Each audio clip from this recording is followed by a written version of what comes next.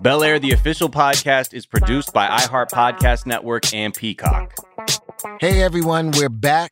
Welcome to episode 4 of Bel-Air, the official podcast. I am DJ Jazzy Jeff. And I am today's guest host, Miles Gray. You might know me from my podcast, The Daily Zeitgeist, but today I have the honor of riding shotgun with a legend, Jeff.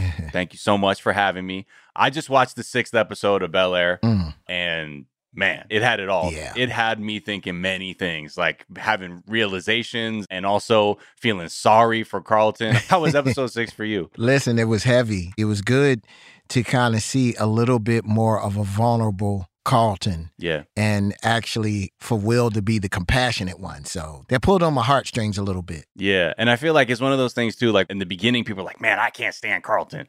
But when you start watching this show and you really get to this point, you'll start being like, I might be Carlton. Yeah. I'm also dealing with things that have me living a little bit of internal turmoil, but you begin to really see the human being. And I think that's really one of the most beautiful aspects of this episode. Yeah, it is. And today we're going to be talking about the theme of mental health. The original show, Mental Health, really wasn't talked about because it really wasn't talked about that much in the 90s. But here it's really being explored head on, especially through Carlton. Yeah. In episode 6, for those of you who are watching along, like you should be, you probably saw it. Carlton has this breakdown, and it's a very powerful scene where you kind of see everything come to a head for him emotionally. I got to ask you, though, in doing the original series, what was the most emotional moment that you remember being a part of? Not to like say that there weren't that many, but for you, what was a moment that really pulled at you that felt, you know, like, oh, wow, I'm part of this? Well, you know, it's funny. I think it's the same moment that most people with the first run of the show was Will talking about his father. That was something that I think really, really resonated, especially for people who grew up in single-parent homes or in situations like that. That was something that I think was one of the most iconic scenes on television, period. So I really love the fact that this new iteration of the show is really pulling on realism and emotion, kind of like that scene. Right. There's one thing about, you know, TV shows, there's escapism, right? And you don't always want to talk about the realist stuff out there. But in this way, I think most of the episodes, they're really bringing to the forefront a lot of nuanced conversations that people aren't normally having. And I think it's a really great entry point for people. But why do you think it's easier to talk about mental health now? Like you said, wasn't really a topic that was discussed in the 90s. So why do you think we see Carlton struggling with anxiety and drugs here, like when that wasn't necessarily a part of the original identity of Carlton? What I think is interesting, it may have been a part of the original, but we didn't have access, like social media, things like that, to bring it to the forefront. Right. I think so many of these things were happening, but we just didn't see them. And now they're brought to light, you know, especially through social media. Absolutely. So we get to talk about all these things, mental health, and stress, and the evolution of Carlton as a character with our guest today, Olly Sholotan, who plays Carlton, and TJ Brady, who's one of the show's co-showrunners. Olly is a Nigerian-American actor and singer who grew up in Houston and studied musical theater at UCLA. All right, go Bruins. You shout out my alma mater. And TJ is a writer and producer who has written for and produced such shows as Army Wives, Lie to Me, and The Fix. Thank you all for stopping by to talk Bel-Air with us. Yo, thanks for having us. Pleasure. Thanks for having us. Just to start off very broadly, it's this topic of mental health. It wasn't really something that was overtly addressed in The Fresh Prince of Bel-Air, but now I think with this sort of, you know, much more realistic reimagining of this world, it really takes the spotlight and center stage. And I'm just curious what the process was to sort of say that, you know, this actually is a very important part of the telling of this story. Well, when Rashid and I got the writer's room together on this, a lot of our writer's room had experience being a person of color in a private school, being in a situation like Carlton. And we also had the opportunity to talk to different people who had gone through that experience, especially out here in LA. Various private schools where people of color do go, but they are one of just a handful of Black or brown students in the student body. And we talked about what that experience was like, and they said it is rife with stresses. You know, there's all the stresses of high school, and then you add that level of stress on top of it. And a huge difference is the wealth provides an access to drugs that a lot of people in what I would say average income households could never afford, and access to places and experiences that they could never afford. And that just kept coming up over and over and over again. And we feel that we would not have been doing our jobs as storytellers of setting this reimagining of the Fresh Prince of Bel-Air in today's 2022 world if we didn't address that. And we chose to address it through Carlton. So it sounds like, in a way, the way the writer's room functioned very organically, right? Like, it's not that you necessarily went into this to say, this is exactly how we were going to depict Carlton Banks. It's now, if we're going to be real, let's really rely on the lived experiences of the people contributing to the writing of the show, and then like arrive at this place. Absolutely. It arose out organically, as you say. It wasn't something that we decided to shoehorn in for the purposes of drama or making people sit up and take notice. It has made people sit up and take notice, which is great, but it arose from a very pure place of looking at who would this character be in 2022 America. Right. And so I guess a natural question would be, Olly, for you, how much did you relate to the pressures that Carlton is experiencing? What was that process like? How was that for you? So I'm a first generation American. I'm a child of immigrants. And that comes with a very interesting pressure of recognizing at all times that my parents fought tooth and nail to come to this country to give me the present that I have now. But I remember growing up, it was always so apparent to me that I have to succeed. Do or do not, there is no try. I have to do great. And I think Olly, learned how to cope with that pressure and that stress in a healthy way. But I think what fascinated me so much about Carlton coming into this was that's just such an overly common way to deal with the stress and anxiety of the pressure of wanting so bad to succeed and please your father and please yourself. But then also added on top of that, what TJ was talking about, being the only Black person in these really white spaces. They always say we have to work twice as hard to get half as far. I went to UCLA, and that's a predominantly white institution. We all had this running joke that all the Black people on campus knew each other because there were so few of us. And, in a way, there's this sense of survival that builds that's so subconscious. It's very interesting how certain people are like, oh my God, Carlton would never do this. But I think a lot of viewers, they're getting it. They're like, nah, the more I think about it, this makes sense. It makes sense that this is the way that he is. Mm-hmm. Absolutely. And I think that's, to me, what was the most intriguing parts about Bel-Air, right? Is that we're really taking everything we saw from Fresh Prince and putting it through a lens of what's real, right? Because I completely identify with that. I'm half Black and I'm half Japanese. Yes. I grew up in LA and I was a token, or I was somebody who was told I wasn't Black enough or Asian enough. And that is toxic. That really breaks you down and really messes up your sense of self. And to see that actually manifest in the sort of trauma and trials and tribulations that Carlton goes through, I was like, you know what? Carlton suddenly became the most relatable character to me. Yes. Whereas before, Jeff, when it was the Fresh Prince days, I remember Carlton's depiction through the lens of Blackness was like, he's corny or he's a sellout, right? When they were trying to get into that fraternity, that was like criticism levied at him. And now it's so much more nuanced, right? It means it's a very humane look at what does that mean to be navigating white spaces as a Black person, and the ways we change who we are to try and adapt, and what the fallout of that is. I think one of the things that really resonated is how this was picked up from the 90s and moved to 2022. And someone said, what if this was real?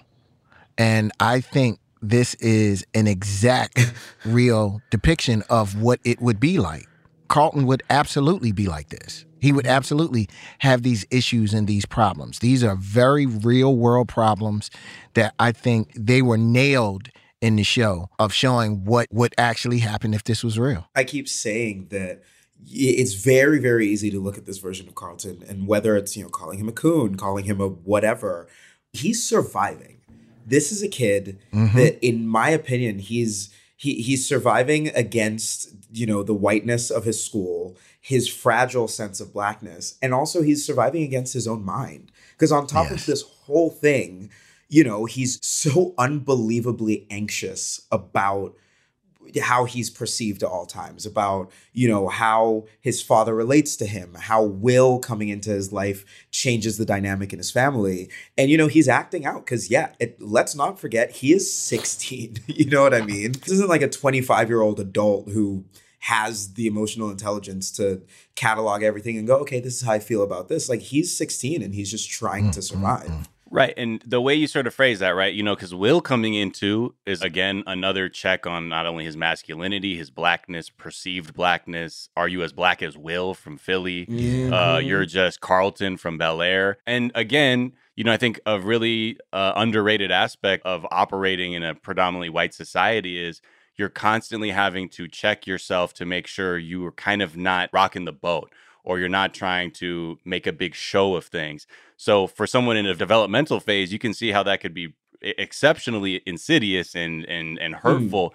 But which brings me to the moment, right, where you have your breakdown in episode 6, where it's actually Will who is the shoulder that you lean on in that moment. Look, man, it's all right. It's okay. I can't go out there like this, man. I can't. It's all right.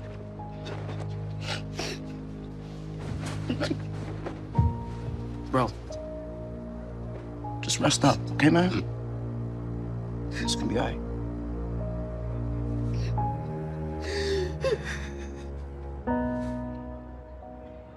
I got you. TJ, I'm curious, we see the dynamic between Carlton and Will, that how much tension there is there. But this is like a moment where we're sort of seeing them begin to really connect to each other. Was that intentional? Was that just sort of like it made sense in the writing of it? Maybe we wanted it to be Will, or how did we kind of get to that point? We thought it was natural that it would be Will because despite their apparent differences where they grew up and outlooks, they're not that different from one another. If you think about it, they're both very cool cats, okay? Carlton at lacrosse excels. Will excels at basketball. They are both people of color in a predominantly white space. They have small things that get magnified because of the pressure and the crucible that they've been put in and the situation they're in. But ultimately, Will would be the one to understand Carlton and how he's feeling and what he's going through better than anybody. Right. Yeah. And that's what we wanted to reflect. And it seemed only natural. And I think when people watch that scene, they're going to completely understand and agree. And I think both actors knocked it out of the park. Yes, that was very powerful. I think that scene was probably my favorite scene to film in the whole season, because I think it's a very cool turning point in Will and Carlton's relationship, first of all, but then also on a larger scale. There's a shot at the end that I don't know if it makes it in yet, but there's a shot at the end where Will is just holding Carlton as Carlton's just in his arms. And I think that speaks so much to male relationships, because when was the last time on TV you saw two straight men like platonically embracing each other and offering each other emotional support? I think that this show does such a beautiful, beautiful job of speaking to so many aspects of mental health, because yes, it's one thing to highlight, there are people that struggle with mental health, but also to highlight ways in which you can support someone going through a mental health crisis. I just think it's beautiful. It seems like, like a 90s depiction of someone in like a mental health crisis would be like, uh-oh, they're freaking out. You know what I mean? Yeah. And there wasn't a lot of empathy going towards somebody who was having some kind of emotional crisis.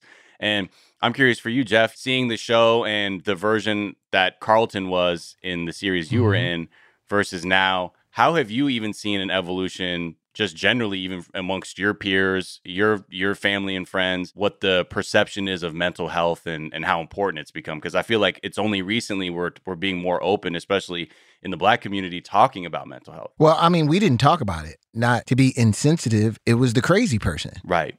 It was very dismissive. No one really understood the pressures that people had, especially in the inner city that you have. That it wasn't until recently that people really started to open up, and it became a thing that people started addressing and trying to fix. So this was so perfect to watch, because what TJ said, Will and Carlton are not that different. Matter of fact, Will probably has more experience in dealing with that than Carlton does. Mm-hmm. That's the reason why he could be the one to embrace him and say, I got it. See, I understand. How do you think this experience is going to impact Will and Carlton's relationship going forward in the show? Without, you don't have to reveal too much, but I'd imagine this is a turning point, yeah? Well, we know how it impacts. As Olly said, it is a turning point in their relationship. Carlton being that vulnerable in front of Will after all the puffing out each other's chest and going at each other and trying to take each other down a peg and competition for attention in the home and in the school, that vulnerability and Will's willingness to accept that vulnerability and comfort Carlton is a turning point. It doesn't happen overnight. It's not like all of a sudden the next day everything's healed, but they're on the way to a different relationship after that moment. And so that was a very exciting. I think I said that to you and Jabari before the filming of that scene, right, Olly? Yeah. We had a little meeting before that scene and what it meant and how important it was, not just for the episode, but for the series. I feel like on some level, the audience knows, or hopes at least, based off of what we know of the original, that it's like, okay, well, Carlton and Will should eventually become friends, right? I think like the writers really did sort of have this very challenging issue of, when you in a way know where a specific relationship is going to end, how do you make it feel organic and make it feel worth it? The bond that I think that Carlton and Will are going to have, like, I think scenes like this justify that in a way, like that brotherly, that deep, like, look, I got you no matter what till the ends of the earth. Whew. I don't know. I'm getting chills even just talking about it. It's I want to be clear that a different relationship or a more brotherly or friendly relationship does not mean a relationship free of conflict. Some of the biggest conflicts we have are with people we love who are members of our families. It doesn't mean like all of a sudden they're, best friends, skipping down the stairs together, singing songs. There's plenty of conflict in their future. The conflict, it's anchored in a different place. That's all it means. But there still will be conflict and drama and plenty for people to get spun up and get emotional and tweet about if they want to. Hey, TJ, I got a question for you. I want to know, what made you decide to make Carlton so much more complex than it was in the original series? Part of it is, again, talking to a lot of people with similar experiences and having some of those people in our writer's room. A lot of people in Carlton's situation were cool. You have money, you have athletic ability, you're smart, you're intelligent. In a lot of these private school spaces, that makes you cool. That makes you a somebody. But every single one of the people who had that, a lot of them expressed a concern. They didn't know if it was, am I really cool? Am I kind of a tokenized version of cool, so that all these rich white kids can say, look at my black friend. There's no way I can be racist. So there's an uneasiness about the coolness that you have, which right there, that's levels and levels of complexity and stress on a 16-year-old brain that is just ripe for mining great story out of. And so that's kind of where it came from. Right. And even like with like the relationship between like Lisa and Carlton, in this episode, she has this poignant line that, seems to resonate with Carlton, where she says, honestly, I think Carlton uses my vulnerability as a way to get closer to me. Tiptoeing around his emotions is exhausting, and I just want to work through my own shit without trying to navigate his. What were you bringing to light with the sort of dynamic between Lisa and Carlton as it relates to, his emotions? I mean, Lisa and Carlton go way back. Their families are very close. They were very close. Part of the stuff that Simone, the actress who plays Lisa, brought to it was having a discussion with us, and I think with Olly, about what she liked about Carlton. How did they get together? The fact that they were sort of drawn to one another by virtue of being in a similar situation, of gravitating towards somebody else who understood what it was like to have to operate in this white space as a person of color, and how feelings can grow out of that on top of the family history. And with the Lisa character, we wanted to dimensionalize her deeper than just the love interest or the point of friction in a love triangle between Carlton and Will. She had to have her own point of view, her own wants, needs, desires, fears, flaws, vulnerabilities. Getting to know who this character was after we cast her and saw what she could do in the earlier episodes it wasn't that difficult to put lines like that coming out of the mouth of that character, because it was clear she was a three-dimensional, intelligent character who would have complicated feelings herself. Yeah, I thought it was interesting when Phil came in and Carlton actually thought he was caught. Dad? Feeling better, son? Yeah, a little. I think I know what happened with you today. Well, what's been happening with you? Look, Dad, I'm sorry, okay? I can explain. Anxiety. We've all seen the pressure you've been putting on yourself to make the day perfect for Lisa. You gotta show yourself some grace, son. Yeah. Yeah, it's been a roller coaster. And the way Phil kind of lended his support to his anxiety was amazing. It looked like it freaked Carlton out, like, okay, I'm busted. I think it's wild to realize that is Will the only person that knows that Carlton is doing drugs along with anxiety? Actually, yes. Yeah. Well, does Lisa know? Lisa knows you're into some things, but the only person in the house.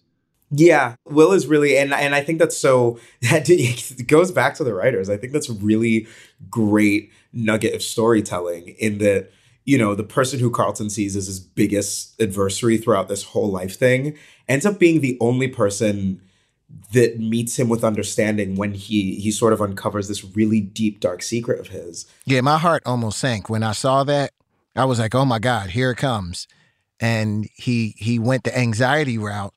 And you just kind of picked up. Yeah, that's it. How important, to TJ and Olly, I get that, the impetus to have Carlton, this portrayal of him was rooted in the experiences of the writers and really wanting to honor those experiences. But what are, like, for the two of you, your hopes by, obviously, it's a very conscious decision to say, we're going to center mental health as a dimension of this narrative so people can have a more, deeper understanding of these characters.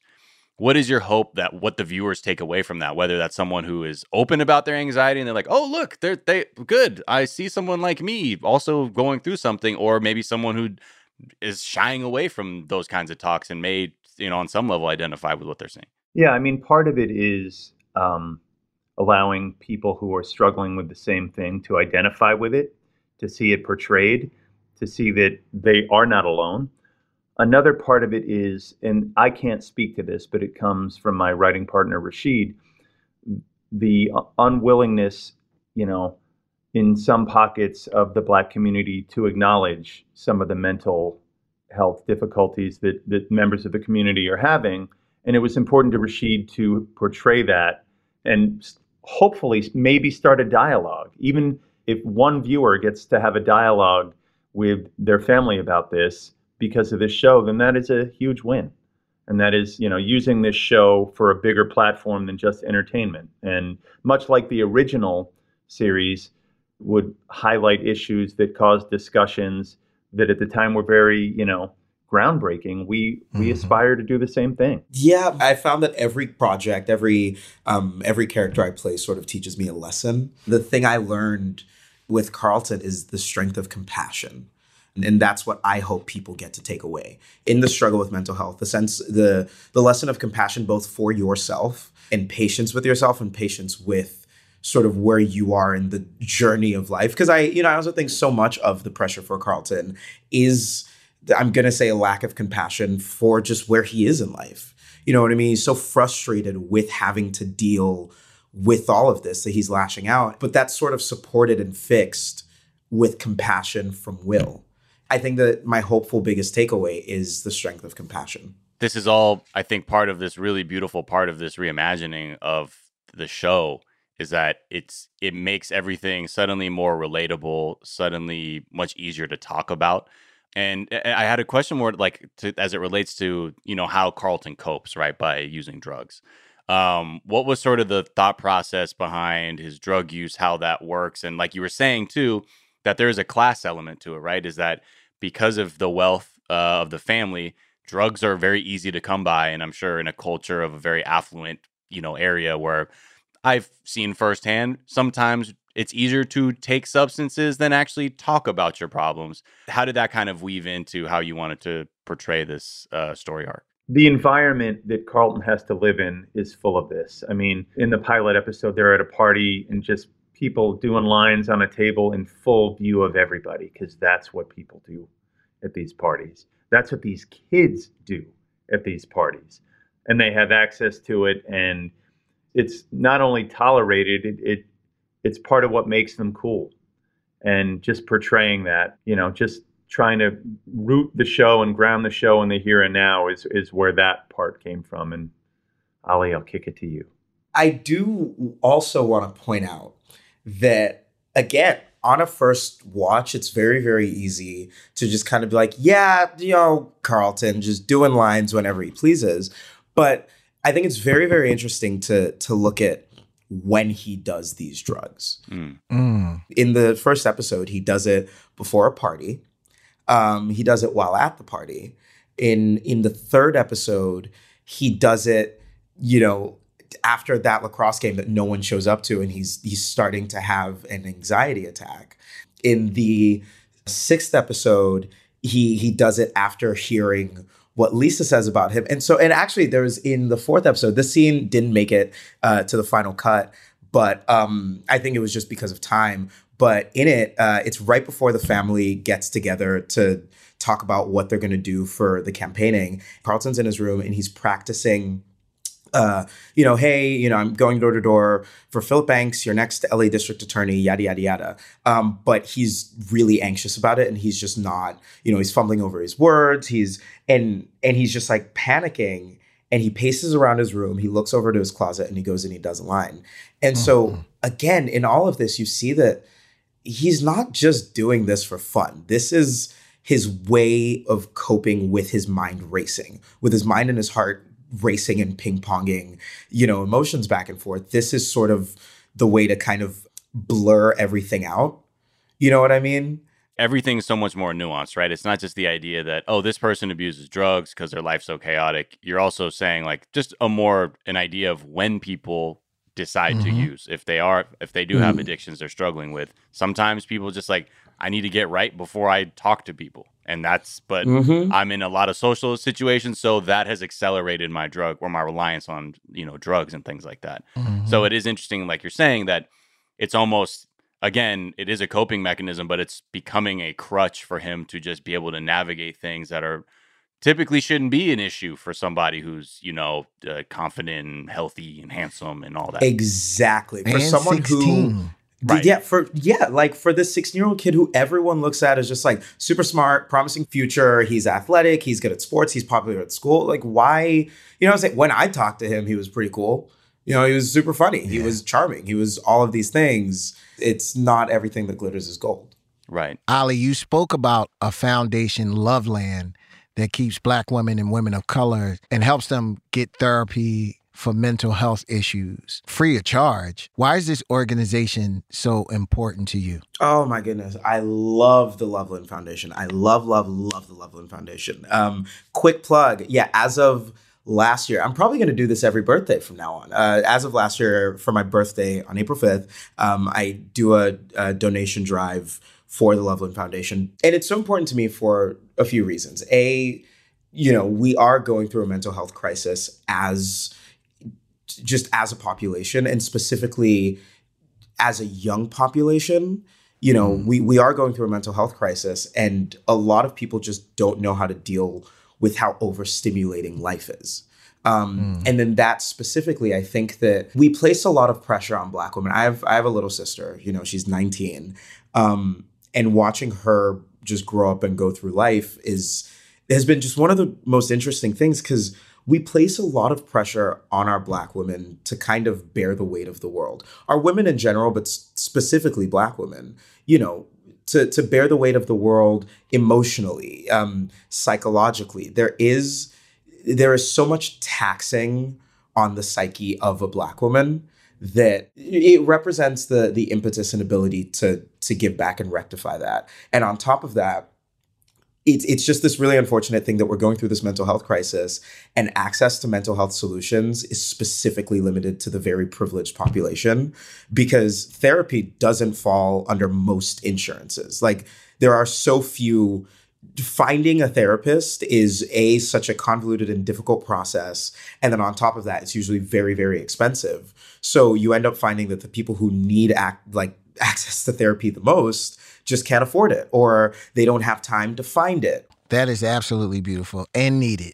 Now, I know this might be jumping ahead a little bit, but I'm curious, Olly, what do you want to see for Carlton in season 2? I mean, to be honest, I think even with where season 1 eventually goes, I think Carlton does still have, quite a journey to go on in terms of his struggles with mental health. I'm excited to see more of him and Will. I remember after Jabari and I filmed that scene in episode 6, we were like, oh my God, we probably get to hang out on camera now, maybe. Right. Because Jabari and I are, we're good friends and we hang out outside of work, but we're every time we come to work, we're just mad at each other, dude. Right. You're can we get one episode where we're just kicking it? Yeah, Will and Carlton gaming, I don't know. They work out together. Will teaches Carlton basketball. Right. I don't know. Carlton teaches him how to use the lacrosse stick. That's what I'm going for here. Right. Exactly. And he shows you how to ride a dirt bike, Yeah. With no hands. Philly stuff. Ooh, you know what, TJ? I think I want Will to take Carlton back to Philly. Carlton learns how to use the word John. He learns how to use the word bull. Okay, I think we're cooking with gas here. There you go. And you have a Sixers throwback on. It's right there. There you go. Right there. Exactly. Whew. Okay, that was a fantastic conversation with Olly and TJ. Great insight into Carlton, who's been making a lot of waves. A lot. Yeah, and I think, and for good reason. I mean, this show's doing such a great job of giving more dimension and depth to a character. I think otherwise people just be like, man, I don't like them. Yeah. But I think the more you watch it, you're like, I don't like them, but I get where they're coming from. I understand it. I understand. Exactly. Right. Next week, we'll be talking about the themes of social media with Coco Jones, who plays Hillary, and Jordan L. Jones, who plays Jazz. And check out the next episode of Bel-Air streaming on Peacock next Thursday, and come back to the podcast every Friday to hear more. Bel-Air, the official podcast, is produced by iHeart Podcast Network and Peacock. The show is hosted by me, DJ Jazzy Jeff. And by me, Miles Gray. Supervising producer, Mike Coscarelli. Producer and mastering engineer, Vahid Frazier. Executive producers from iHeart are Nikki Etor, Anna Stumpf, and me, Miles Gray. Executive producers from Peacock are Lindsay Vogelman, Amber Ferguson.